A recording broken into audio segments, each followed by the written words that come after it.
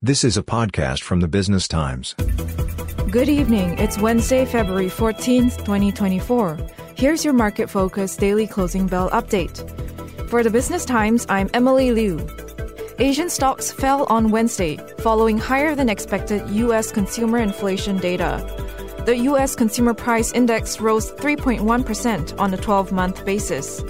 While it has come down from the peaks of COVID, it is still above the Fed's 2% target. In Hong Kong, the benchmark Hang Seng Index reopened after the Lunar New Year holiday, gaining 0.84%, marking a positive start to the Year of the Dragon.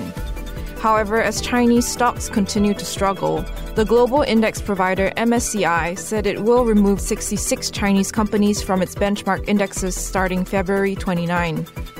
Stocks to be cut include property developers Gemdale and Greentown China, as well as China Southern Airlines and Ping An Healthcare and Technology. In Singapore, the Straits Times Index fell 0.09% to 3,139.07. Notably, shares of oil production company Rex International fell over 10% after the group warned of a net loss for fiscal year 2023. Meanwhile, Indonesia's stock market continues to fluctuate as the country goes to the polls for its next president.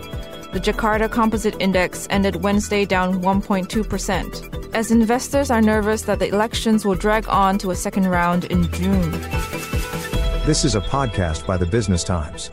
Find more BT podcasts at businesstimes.com.sg/podcasts or wherever you get your podcasts.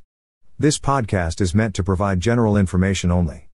SPH Media accepts no liability for loss arising from any reliance on the podcast or use of third parties' products and services. Please consult professional advisors for independent advice.